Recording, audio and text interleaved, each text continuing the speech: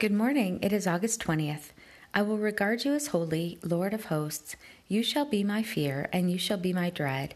Isaiah 8:13. You are the stability of our times, a wealth of salvation, wisdom, and knowledge. Fearing you, O Lord, is the key to this treasure. Isaiah 33:6.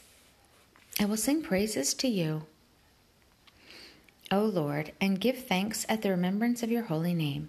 For your anger lasts only a moment, but your favor is for a lifetime. Weeping may endure for a night, but joy comes in the morning. Psalm 30:4-5. May I be righteous before you, O God, walking blamelessly in all your commandments and ordinances. Luke 1:6. May I love my enemies, do good to those who hate me, bless those who curse me, and pray for those who mistreat me. May I do to others as I would have them do to me. Luke 6:27-28 and 31.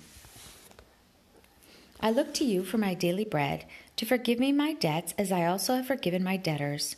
Do not lead me into temptation, but deliver me from the evil one. For yours is the kingdom and the power and the glory forever. Matthew 6:11-13. Oh, that we would always have such a heart to fear you and keep all your commandments, so that it might be well with us and with our children forever. Deuteronomy 5:29. I know that whatever you do, O God, will remain forever. Nothing can be added to it and nothing taken from it. You do it so that people will revere you. Ecclesiastes 3:14.